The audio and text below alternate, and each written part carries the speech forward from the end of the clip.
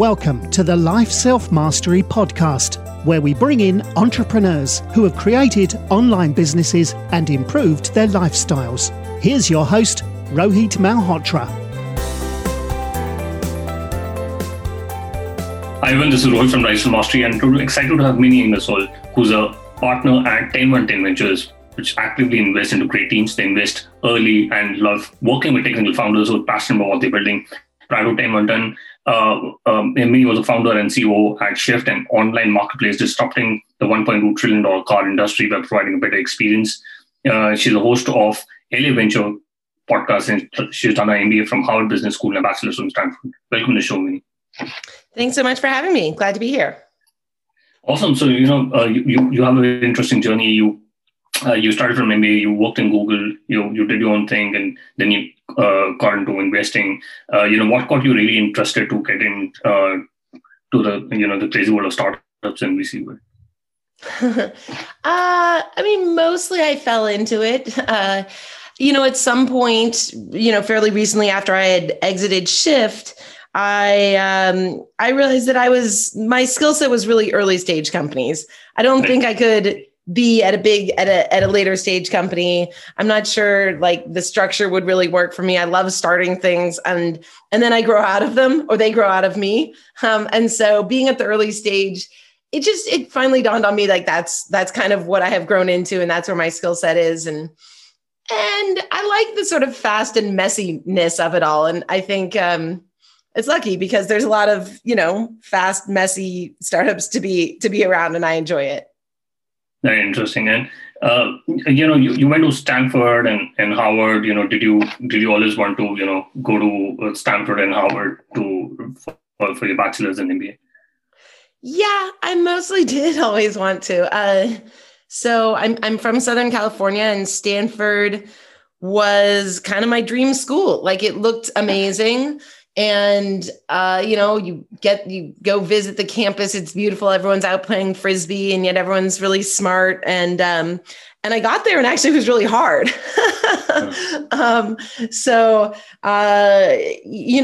The freshman year, it was sort of more fun, but I got into computer science and this is the 90s. And CS was a really hard major. And so by kind of my last year at Stanford, I was starting to wonder whether I really was as smart as, some of my peers or something. I was a good student, but then now I look at my peers and it's like Marissa Mayer, who was the CEO of Yahoo and, sort of the Larry and Sergeys of the world. And it's like, well, okay, so I had a tough peer group to compare myself to, but I think it did give me a good perspective on just like what really good looks like. So, yeah. And then Harvard Business School. Yeah, I think I did want to go there, but also there was a function of I was at a startup that had IPO'd in March of 2000 and then the market crashed. And so there was a little bit of everyone was doing layoffs and the .com boom had bust. And so business school was kind of a chance to catch my breath. Oh, interesting. And I know it's a controversial question, but why Harvard for MBA and why not Stanford? Oh, I didn't get into Stanford. I might have gone to Stanford, although I probably would have. But in retrospect, actually, I'm from LA. I'm very sort of California-ish, I would say. And so being in Boston and going to business school, I think it really helped me understand, as soon as I finished business school, and this is 2002, I came right back to California and it sort of helped me understand where I fit in the world. And in 2002, I was one of the only people that, I tried to get a bunch of my friends to come work at Google and they wouldn't. People were not really interested in Silicon Valley at the time. So I'm glad to have had that experience. And it was a good experience. Interesting. And, you talked about Google, how did you get your job in Google? And, why did you look at, wasn't a very known startup back then, but, how did you get your entry into Google? Gosh, we have to go back a ways, right? It's 2002. So a few things. Number one, there was on the homepage, it said, you're brilliant. We're hiring. And my mother took a screenshot and sent it to me and was like, Minnie, look, they're hiring. And I was graduating from HBS, and everybody else in my class had a job. And they were all going to be management consultants and bankers and private equity people. And they all had their jobs lined up like 5 months ahead of time. And I was determined to go find a startup. And Google was already 500 people. And I was like, it's so big. I'm not sure. It's 500 people already. But it turns out, obviously that was just the beginning. But then also I was really into the Google toolbar at the time. And I thought that Google toolbar was this brilliant product that got me all excited about how convenient search could be. So, pretty random, but also I'd known Marissa, I'd known some of the early Google people. But yeah, when I interviewed with Eric, Larry, and Sergey, and Salar and Susan and, Marissa. So it was quite a great place to end up. Yeah, interesting. And, you spent, close to 11 years in Google. What was some of your biggest, takeaways from, Google?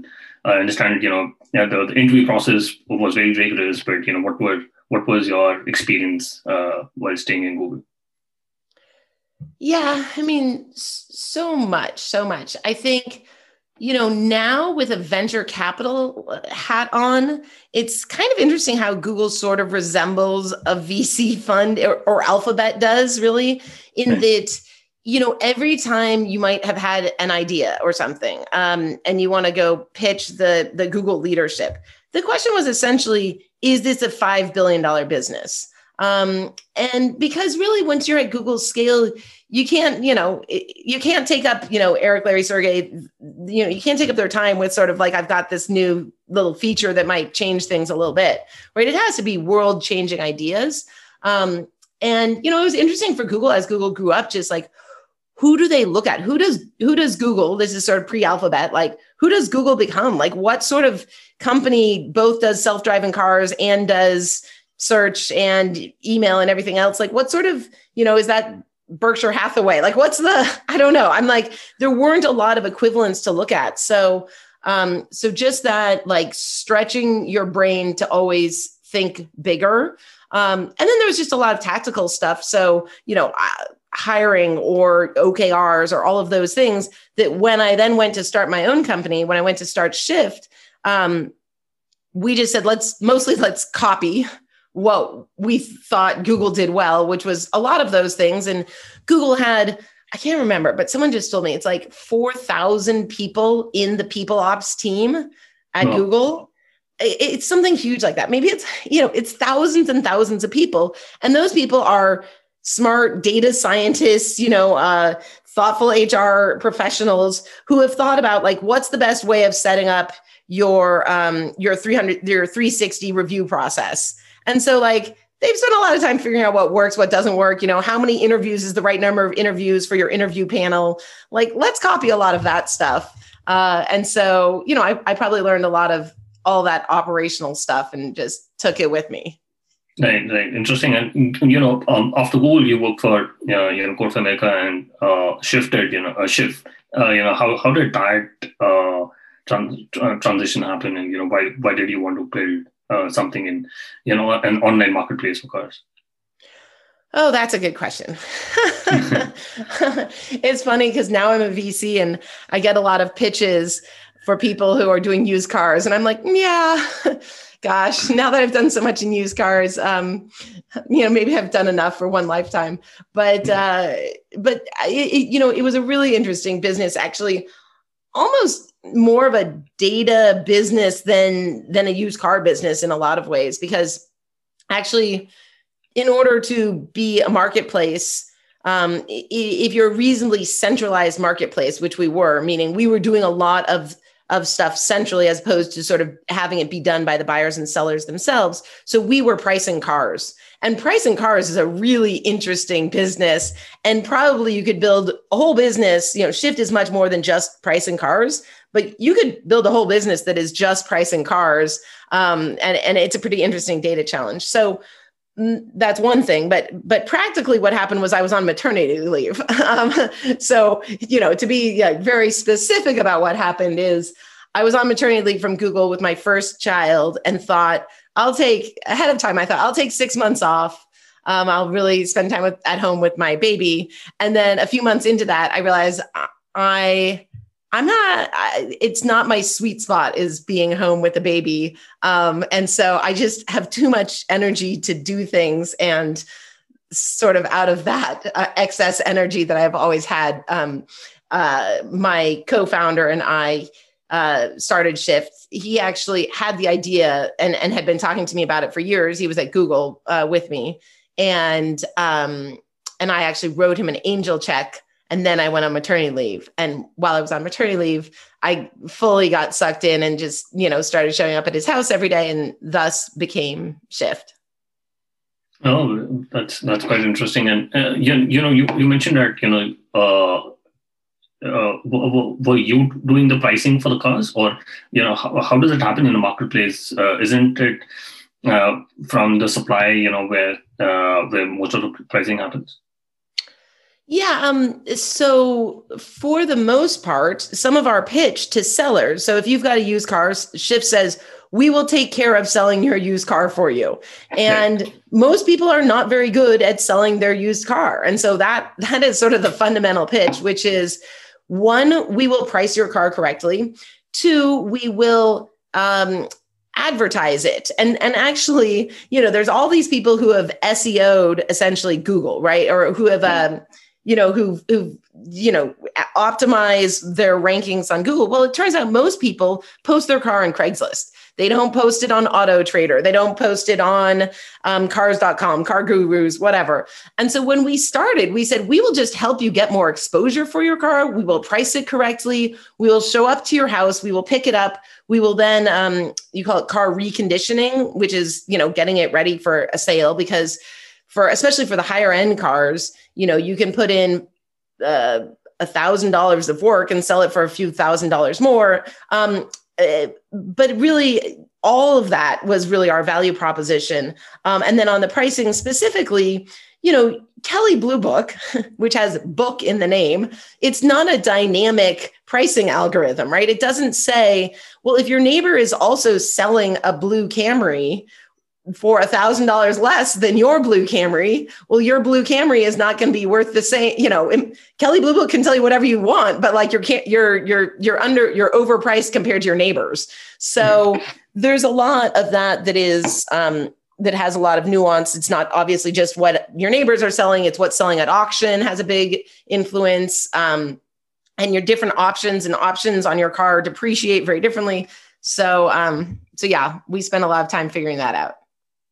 Interesting. And, you also were raising money and, building a company. What was the entire process like? Because you ended up selling the company for less than $1 billion. And, what are your takeaways on, what does it take to raise money to, grow a high growth startup? Yeah. So we ended up going public just at the end of last year in 2020. Via a SPAC. So that was an interesting process. And, in terms of raising money, gosh, it was such a mixed, I could talk to you about this for hours and hours, right? So different stages, different things happened. So a lot of our early money was scrappiness. And to some degree, it was scrappiness and we just were buying and selling cars off Craigslist, right? And we were selling the cars on Craigslist. We were buying them on Craigslist. These are what car flippers have always done. And so there wasn't anything all that unique about what we were doing. And people say we didn't even have a website really, right? But people say, get out and market and you will learn things. And we did get out and market and we learned things just doing that. And one of the things we learned, and again, we're in San Francisco, was that a lot of the people who were selling their car with us were buying a Tesla. And this is very Bay Area, of course, but it turns out that Tesla doesn't want your gas car. They kind of turn up their nose at the gas cars. And so unlike a dealership, because they're a direct manufacturer selling their cars, they won't take your trade-in. And so a lot of people, they then have a car that, Tesla won't take as a trade-in. Anyways, we saw this as a great opportunity and we went and started sitting in all the Tesla showrooms. Essentially, whenever someone was buying a Tesla, we'd be like, walk over and be like, hi, we are, we're here to help you sell your car. And so it ended up that Tesla appreciated it and the buyers or the sellers appreciated it. And that led us to an interesting partnership with Tesla early on that led us, I think, to our Series A. I mean, that wasn't the only reason by any means that our Series A happened, but it certainly lended some credibility to us to have managed to secure a major partnership like that. And that was, again, just sort of happenstance by being where we were. Mailman is an email assistant that shields you from unimportant emails, minimizing interruptions and making your days calmer and more productive. You can visit mailmanhq.com and use the code LSM, which gives you the benefit of 15% off for the first year on the annual plan, which already has 20% discounted compared to the monthly plan. So you can visit mailmanhq.com and use the code LSM. Right. No, this is interesting because, you talked about SPAC, and there's been a rise of in SPACs over the last few years. What do you think are the primary drivers for SPAC, and do you think it's better than IPOs and direct listings? SPACs are fascinating, right? Like, I don't have the exact numbers in front of me, but I think there were order of magnitude. There were about 300 IPOs in the US in 2019, let's say, total IPOs. And in February of this year, there were 100 SPAC IPOs. In March of this year, there were over 100 SPAC IPOs. So just like the landscape. And then April dropped off a cliff. I think there were like 10 SPAC IPOs. But I mean, it's just such a fascinating opportunity. It's an opportunity for companies that are sort of shift size. Let's say Shift's about $1 billion company. I think you mentioned that, something like that. It's not a $5 billion company. It's not a $10 billion company, which it used to be that, the bankers and everyone else the markets were really there to take Airbnb public or something, right? The big companies, and you had to wait longer. And I think it's just going to have fascinating effects on, and so now companies that are $1 billion companies can go public via SPAC. And it'll have all sorts of effects for our industry, the venture industry, right? I'm a seed stage investor. And one, I think it means my portfolio companies will have opportunities to go public and we'll have opportunities for liquidity. But it also means, one interesting thing, I think, it's all early days, but there are all these SPACs with all this capital now. So, or companies that have just done this reverse merger that are now public companies. They have a lot of money. And they've got really intense growth projections that they've promised to their investors. And I think that'll probably lead to a lot more acquisitions. And so I think while it's mostly positive that our companies can get liquidity, I also think, maybe from a sort of weird VC lens, there might be a lot more exits in the $150 million exit or $100 million exits because they're the companies that have a lot of cash on their balance sheet. So it remains to be seen, but it's a big deal. Right. Yeah, no, absolutely. Do you have any idea about the fee structure when we compare SPACs to IPOs? And what are the timelines for SPAC versus IPO? Yeah, I think that's one of the advantages that is usually touted, which is that the costs and the timelines are shorter, smaller.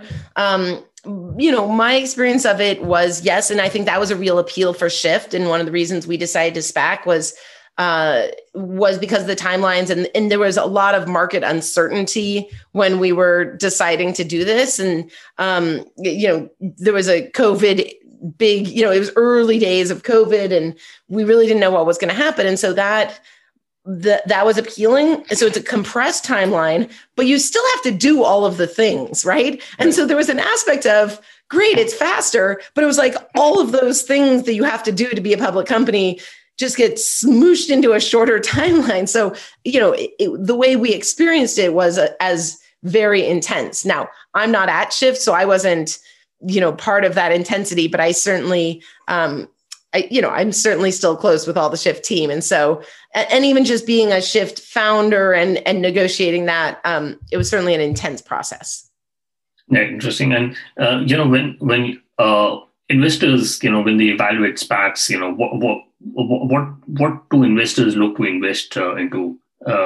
And, if, say, a fund wants to invest into a SPAC, can LPs, back out if they're not happy with the SPAC partner they have?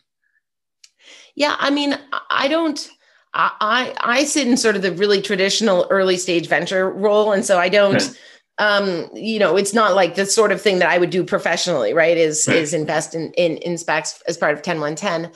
I think that there's kind of two types of investors, right? There are the investors who are investing into the SPAC, the blank check company, before it has identified a target. And I think those investors have the option of getting their money back once the target is identified. So it's almost an option that they're getting. And with those, it's really a unit that they get. There are warrants attached to that. And that actually has been one of the big changes that the SEC changes, needing to treat those warrants, I believe, as liabilities as opposed to equities, although I'm going to be a little hand wavy here.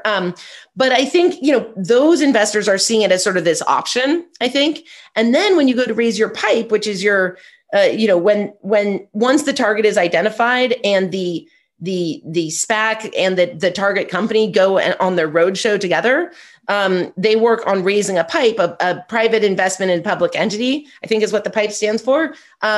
And those investors, what you're trying to do there is almost swap out the hedge funds and swap in the long-term investors with long time horizons, so that your company then has investors who are in it for the long term and believe in the company and the company's long-term prospects. So there's different sorts of investors, sort of the first investors with a different sort of motivation than the investors who come in once the target has been identified.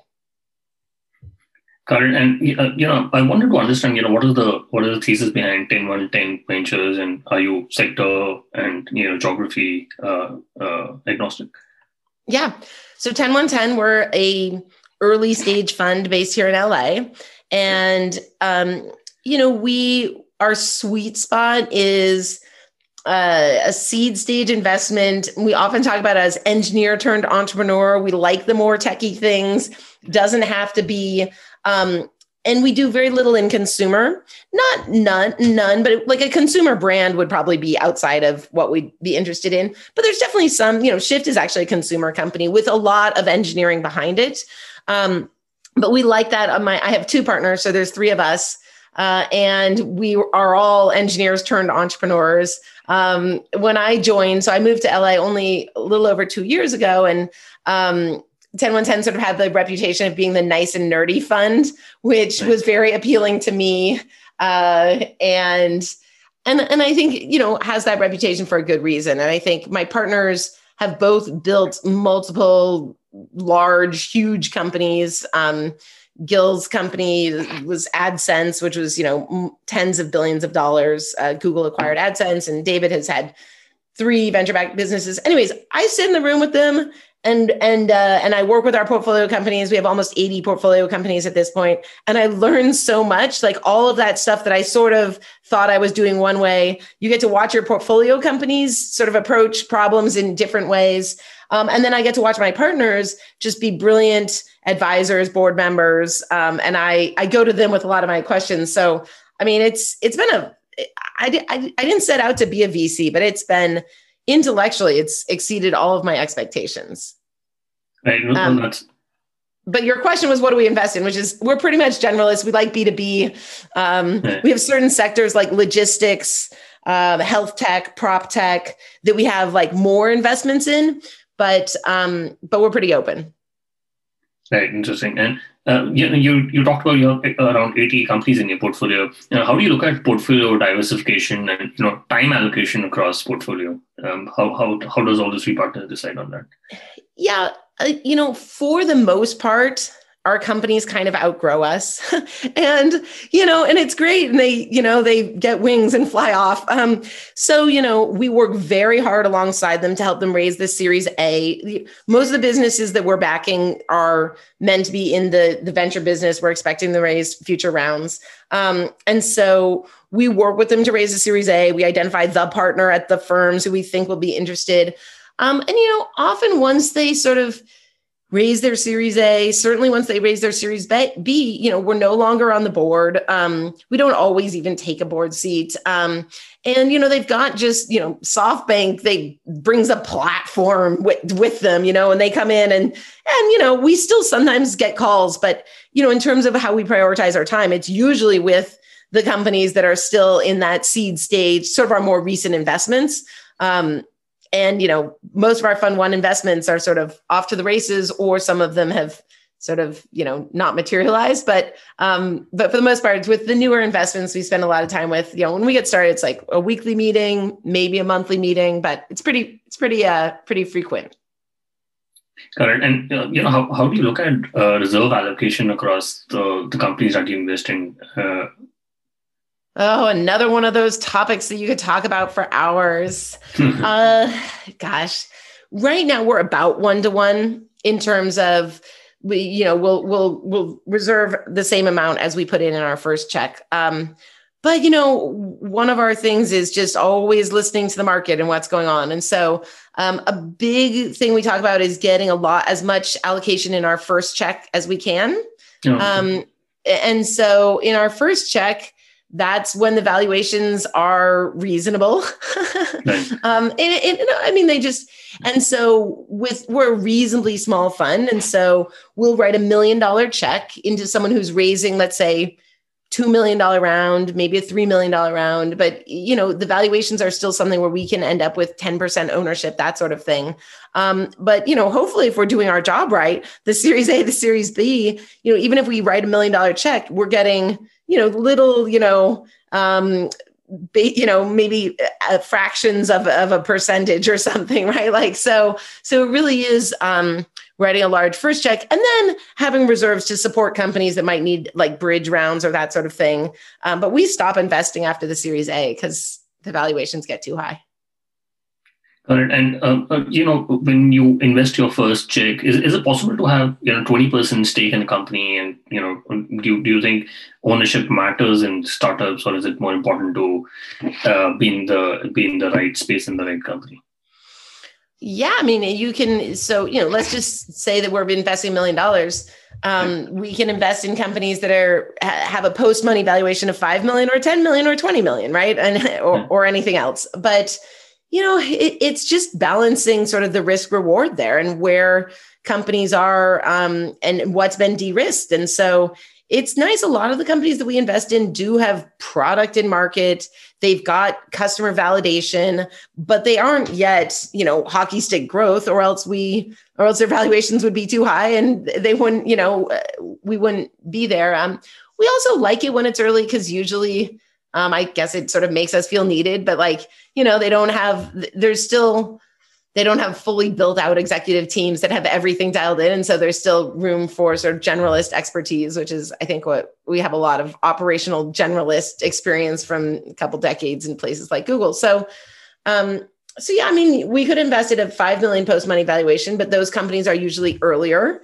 And we're not bargain shopping. I think if you just are shopping for bargains, then you're probably what you don't want to do is get so obsessed with valuation that you invest in companies that don't have as good prospects. So I'd rather invest in the companies that are going to be billion-dollar companies than sort of always be too bargain sensitive. And yet I still need the allocation. So it's a fine line.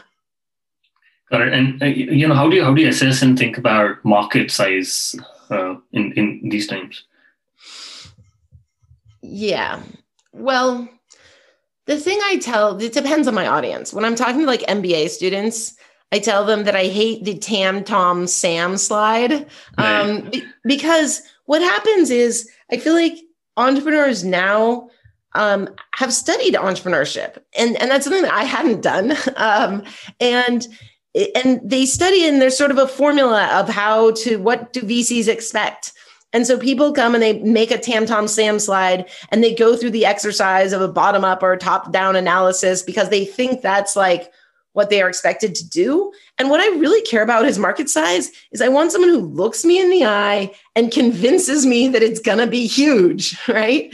And some of that, yes, is I do need to understand, like, the used car market in the US is like a $1.2 trillion market. Right. I don't need to do much more than just tell you that and say, even if we were only, a couple percent, we would have a huge business. So it depends what business you're in. And yes, if you're selling toothpaste, I might need to understand how big the toothpaste market is and what percent of that market you could possibly own. But what I don't want is just like a formulaic answer. I want real vision on how big it's the vision aspect. It's the vision and the market size kind of combined. Today, I have an interesting stat for you. Did you know that the founder of Beautiful Lives increased the social media presence by 10x? They managed to publish consistently and effortlessly using a robust social media management tool called Social Pilot. Social Pilot is a cost-effective social media tool that helps businesses scale their social media marketing efforts. Use lifestylemastry.com/social pilot to get a 14-day free trial. All right. And, do you use any framework on how do you evaluate and assess competition whenever a portfolio company is pitched? How do you assess competition for a particular company? I would say competition we assess, but it's not probably it's definitely not in like our top few like things. It's there, and it depends on the company, how much we focus on the competition. But I'm mostly a believer that you want to just execute on building the thing that you set out to build, and not overthink what the competition is doing. That said, the other thing I really do care about is people who know their space extremely well. And especially because I'm usually doing B2B, well, it's probably true in consumer too, but there's a level of expertise in the space that I care about. So it's not necessarily competition, but it's understand really well who your user is. And maybe it's why would they buy your product over someone else's, but just who is the buyer? Who is the customer? Sometimes those aren't the same. What is their budget? How are they deciding what to buy? And that bleeds into competition, but it's more about the depth of understanding of the customer. Got it. And Minnie, you've been a successful operator, a founder, and now a VC. But there are a lot of VC funding which has gone down for CEOs who are women in the last couple of years. How can we get more women to start more companies in this year and next coming year, especially in Southeast Asian economies and elsewhere in the world as well? Yeah, I mean, many different ways. So some of it is on let's say the women, and some of it is on the systems, right? And I think it's both. And for me, occasionally I sit on panels where we talk about how hard it is to be a woman in these roles, raising money or for me, having a degree in computer science opened a million doors for me. Like, I'm not saying everything was easy, because it wasn't, but it did open a ton of doors. So just encouraging women, like, it is a great path to be on, to be female and in startups and in tech. But I think a lot of it is also just us thinking about our systems for how we decide, not just who gets funding, but how decisions are made. And so, for me, it's at Google, like, let's say Google had Google product strategy meetings, and you weren't actually asking for money. Usually at Google, the resource was engineering resources that was scarce. There was plenty of money. But, if the way decisions are made is you have to come in and pound the table and, pound your chest about your 5-year, projections, well, that might lend itself to people always getting funding or the people who are sort of chest pounders. So I think we need to make sure that we are aware of how we make decisions, and that those decisions are being made in ways that, where we can actually hear and listen and make space for people who are, not table pounders. Right. And, Minnie, you also being a content creator, you run the LA Venture podcast, and you've done your 100 episodes. What were some of your biggest learnings while running the podcast, and any advice for me as well as for other, podcasters on building a community? Yeah, I mean, I love hosting a podcast. It's been the most fun. It's a ton of time for me. I think it does take a lot of time. I don't think I've done a great job building community, so you'll have to tell me on that one.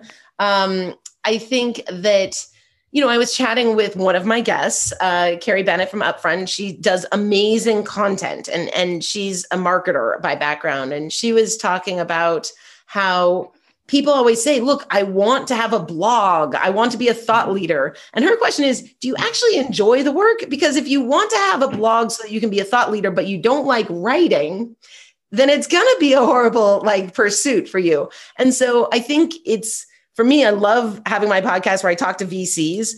And so I actually enjoy the making of it, which makes it possible to keep doing it. It's beneficial for me because I am a VC. I was a new VC. I got to talk to all these experienced VCs about what they're doing. And then it's also given me more appreciation for content creators everywhere. Just putting yourself out there a little bit. There are occasionally guests or episodes where I just that didn't really work. It was kind of boring. And then and I put it on myself. I feel like I didn't bring out the best in my guests. But you still have to publish things. So, and I will say I edit mine probably more than you edit yours. I do think editing makes such a difference. It's just amazing. You can make your guests say things almost. I mean, I'm not manipulating my guests that much, but they can sound much smarter or much more argumentative or much more self-deprecating depending on where you put the cuts. Right. Well, I think that's a very interesting insight, and maybe I'll edit more often in my podcast going forward. I quickly want to do the top 3. What's your favorite business book? Yes, you told me right before a taping that you're gonna. I don't read. I really don't. So that's going to be my guilty confession. I'm not much of a reader. Any newsletter or any podcast that you recommend people? Oh, I mean, I podcast all the time. So that's some of it, is that I got spoiled because my news would come to me from I don't know, probably Kara Swisher. I do Pivot. I listen to all the pivots. I have a love-hate relationship with it. Now I listen to the All In podcast from Jason Calacanis. And again, love-hate relationship. Tech Meme Ride Home is probably a basic, just give me my basic tech news on my ride home. So so that's probably where I get more of my news nowadays. Got it. And if you could go back in time when you started working with TenOneTen Ventures, what is the one thing you would have focused on or done anything differently? Yeah, I mean, throughout my career, and probably even more so in Shift, I think I probably would have just done more less worrying if I could. That would probably be if I could go back and tell myself some advice when I was a younger self. I would have said don't worry about it.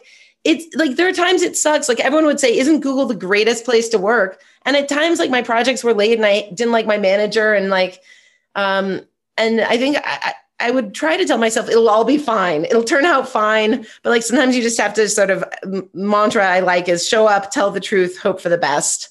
And sometimes you do that and it's not enjoyable, but you just have to keep doing it. And then at times it gets better. Got it. And do you have any favorite online tools, for example, Gmail, Slack, Zoom? Yeah. I mean, to go back to what I said, my favorite tool right now, and it's so good, is Descript. Descript is the best podcast editing tool or just editing tool. I only use it for podcasts, but it's incredible. And it made me inspired. It's so good that now I'm doing oral histories. I just did an oral history, I guess, with my dad.